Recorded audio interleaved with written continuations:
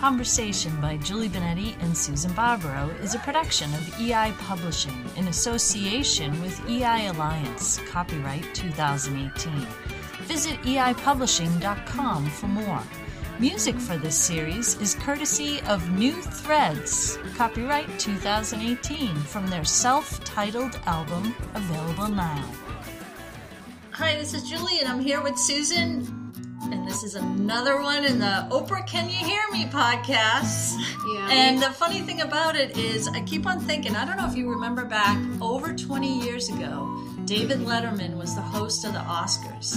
And he kept on saying, Oprah, Uma, Uma, Oprah, Oprah, Uma. And nobody got what that joke was about. Right. And it landed with a thud. Yeah. And then in David Letterman tradition, he kept doing it. And actually, that's kind of what made it funny because it didn't make any sense whatsoever.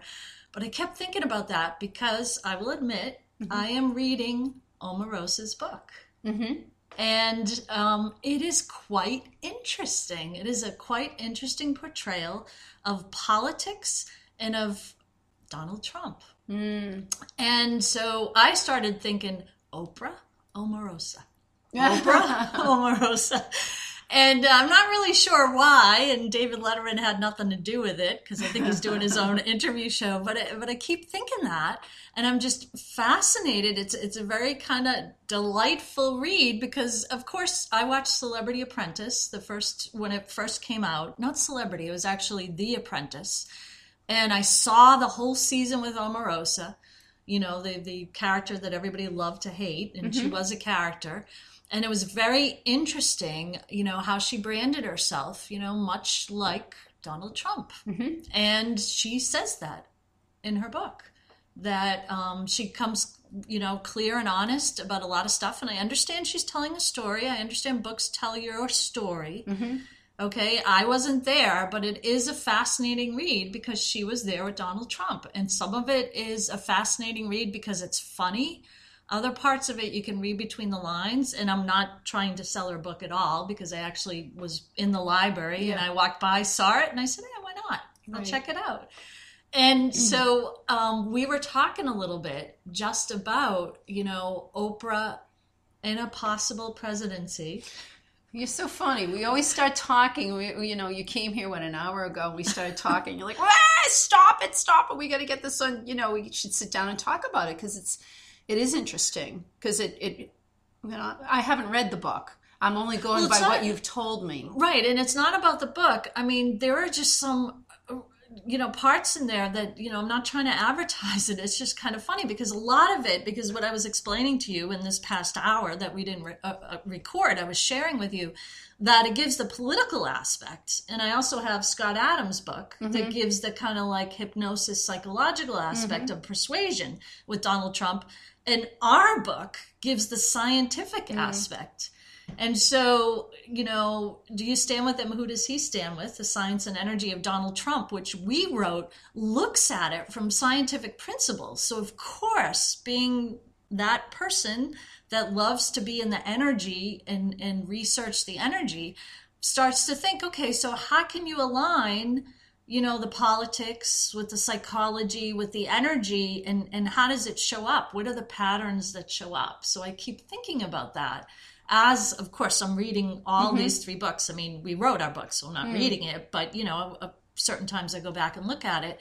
And so, you know, my question is, how does that reflect into a possible Oprah candidacy? And that's where I went to David Letterman going, Oprah? Omarosa. Well, the other funny thing is that I look at it is Michelle Obama just put out a book. Right. Michelle Obama clearly has been in the White House. Right. And we always put this disclaimer in that we don't know her, we don't know Oprah, but they are Omarosa. Or Omarosa, but they are friends. I mean, everybody knows Michelle Obama and Oprah are friends, and which you told me, which I didn't know.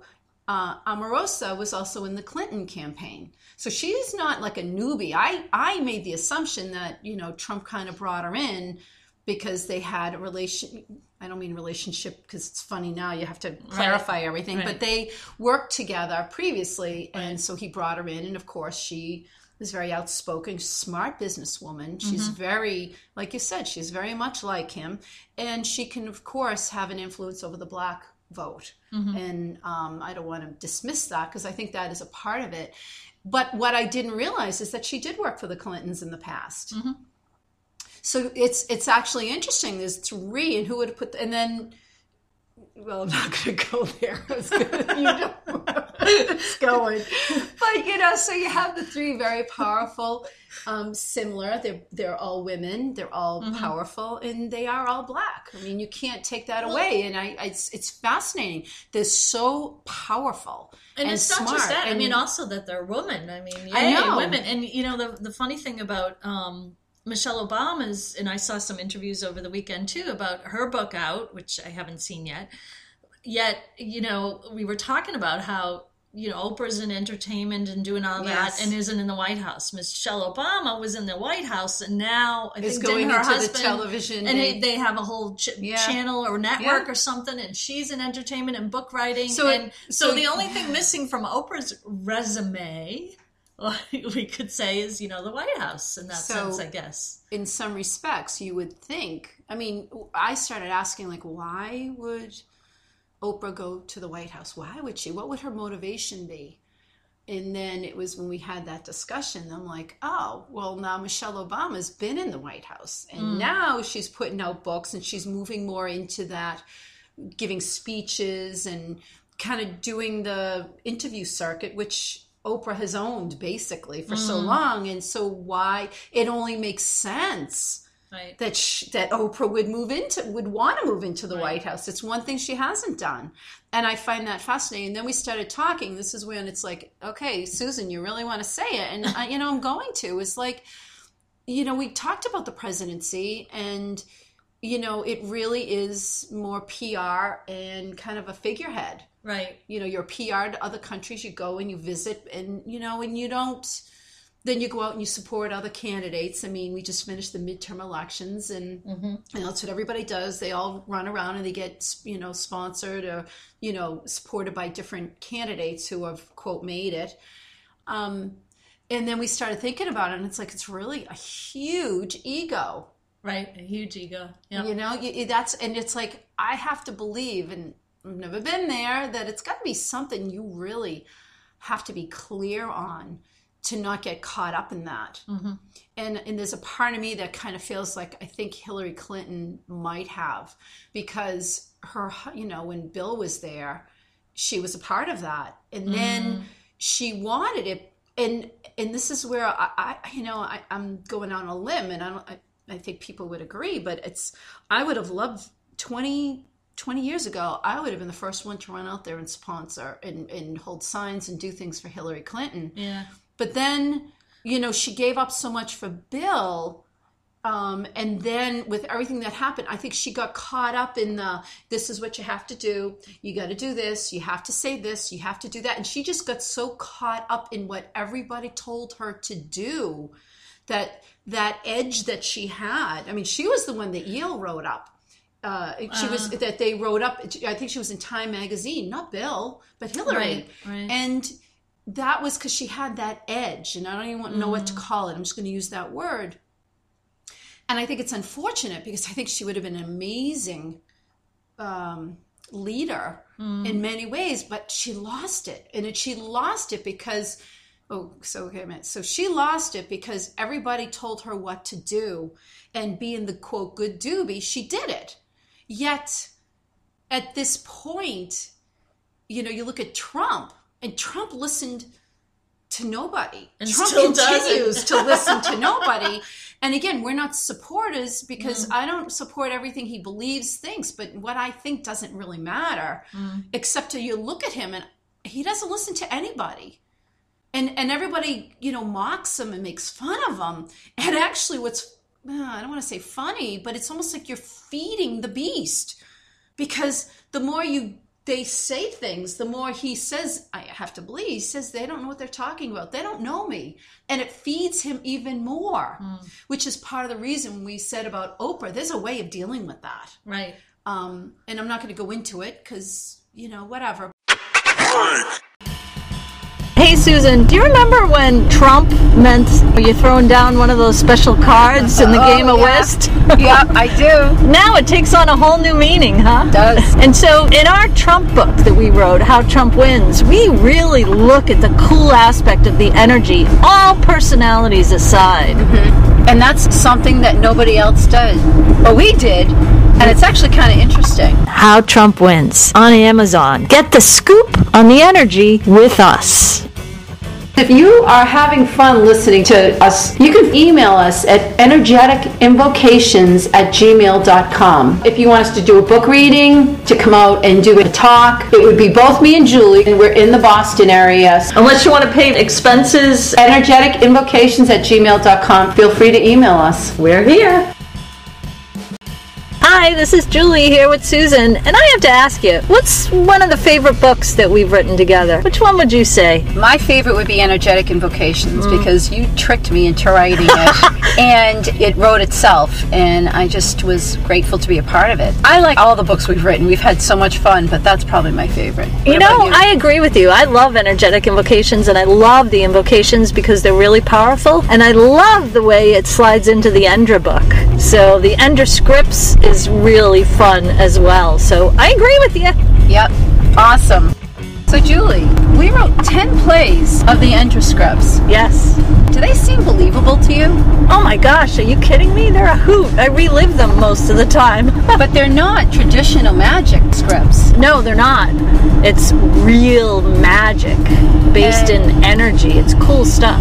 And everybody can do it. That's right, everybody can. Hey, it's Julie, and you've heard Susan and I say that the principles of the Kabbalion are everywhere. Well, they are. So how do you stay aware? How do you recognize them at work? And how do you understand them better? You can read and listen until you are blue. But when you test yourself, now that's when you start using what you know and start understanding the Kabbalion differently. Sure, you can make your own test questions, but why bother when Susan and I did the work for you? There are 75 questions, and you can explore the trivia alone or with friends. Find Think You Know the Kabbalion right now on Amazon. Download it today and start actively using the Kabbalion to enrich your life.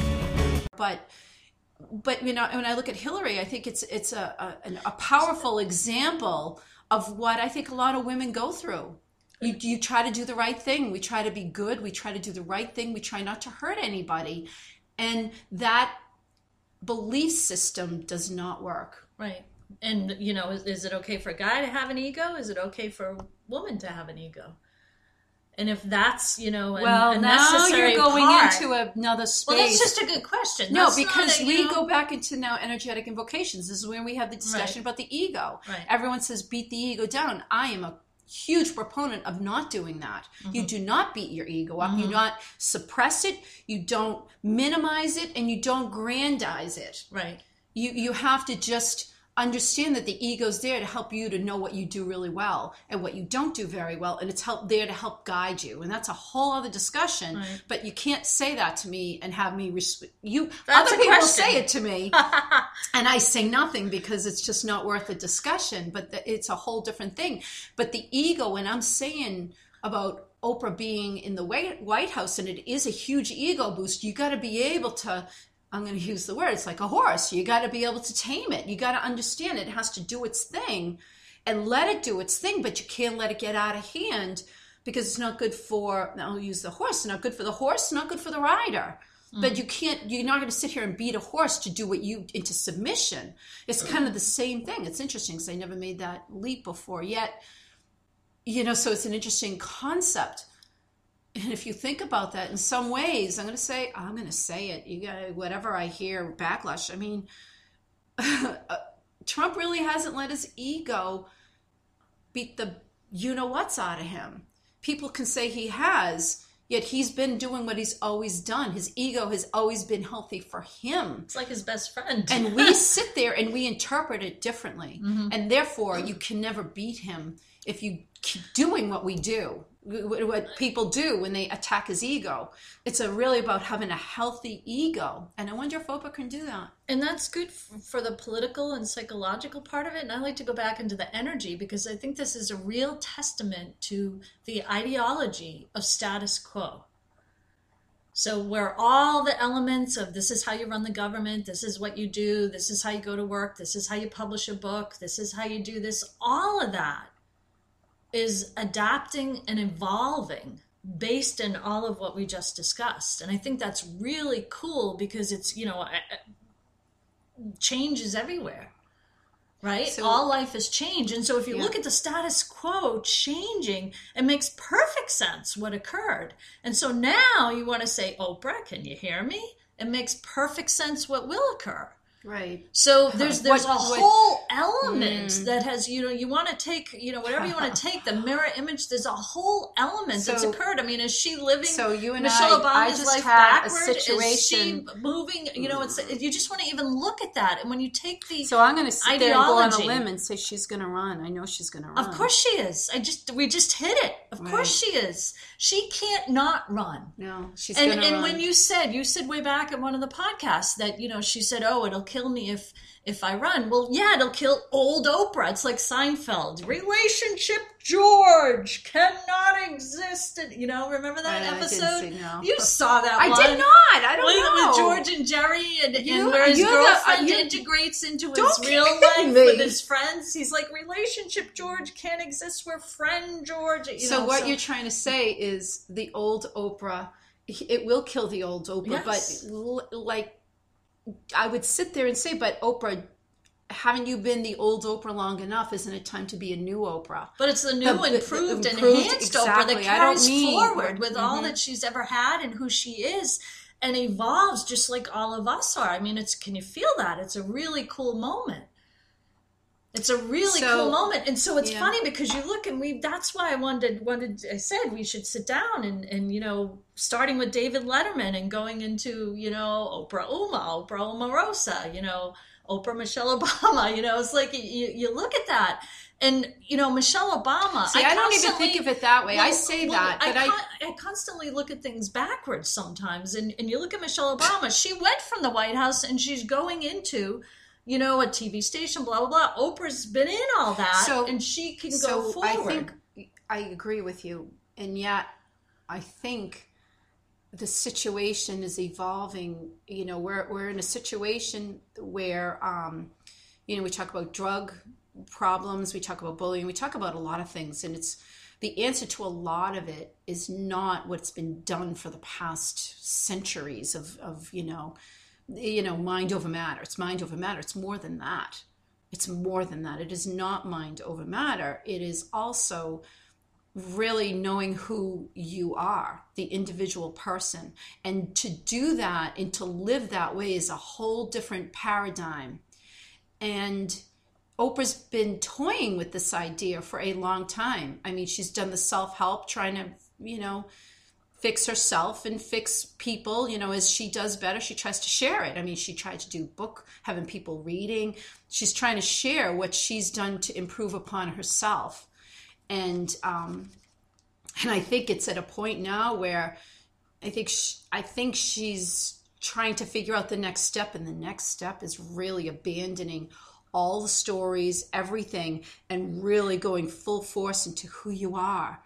And I think the time is set. You're looking at me funny and making me lose it. Oh, okay. No. And it's really funny because this slides so well into what's been written and what's been said in mythology. I mean, Joseph Campbell came out with this, the quote unquote hero myth. You look at all, the Marvel comic characters, Iron Man and which I don't ever Wonder Woman. I don't know if I have the right, genre there of Marvel or whoever else. But you look at them, even the Hulk, and you look at their stories, and it's kind of written in the code. You want to talk about soul code? It's kind of written in the genes and the cells that we're all moving with. Because every 7 years, don't our cells our cells die and are reborn every 7 years, and that changes and we evolve and we move, and either you can kind of sit there in your swampiness, or you can move and advance and grow. So I think the question really is, if not to try to put that all on Oprah, but I mean, it comes to a point where things are going to change. And Trump has changed the presidency. He has changed the definition of it. And I think the situation is that you can step in it and make it what you choose to make it. But it does take a lot of courage to step into who you really are. While you look at, go ahead. Because it's really funny. Because I'm Italian. I talk with my hands. Because it's really funny because he did all the work. He did all the work to change, the whole genre of it. I agree. Just like Phil Donahue. Phil Donahue created this whole new genre of a talk show. So I think, like I said, we did this actually in the Trump book when we wrote it, and I say it back in April, before November. November was the election, and we got that sense of, oh my God, he's gonna win, and I get that feeling she's gonna run. Mm-hmm. She's gonna run, mm-hmm. And how can she not run? Yeah, how could she not run? It would be very interesting. And I think it would be, I'm just going to put it out there. I think it'd be an interesting concept for her because it is completely in uncertainty. It's completely in a whole different mindset. And I think it would be good for her. And it's interesting too because, there's the political element out there that's evolving. There's the psychological and persuasion element out there that's evolving. And there's even, the science element that's always evolving. And it all leads to energy. It all leads to energy. Exactly. So we'll see what happens. Yes, we will. This has been a production of EI Publishing in association with EI Alliance. Listen to other episodes and visit eipublishing.com to find more energized podcasts and books. Find New Threads' self-titled album, New Threads, on iTunes, Spotify, Bandcamp, or at newthreads.us. Thank you for listening.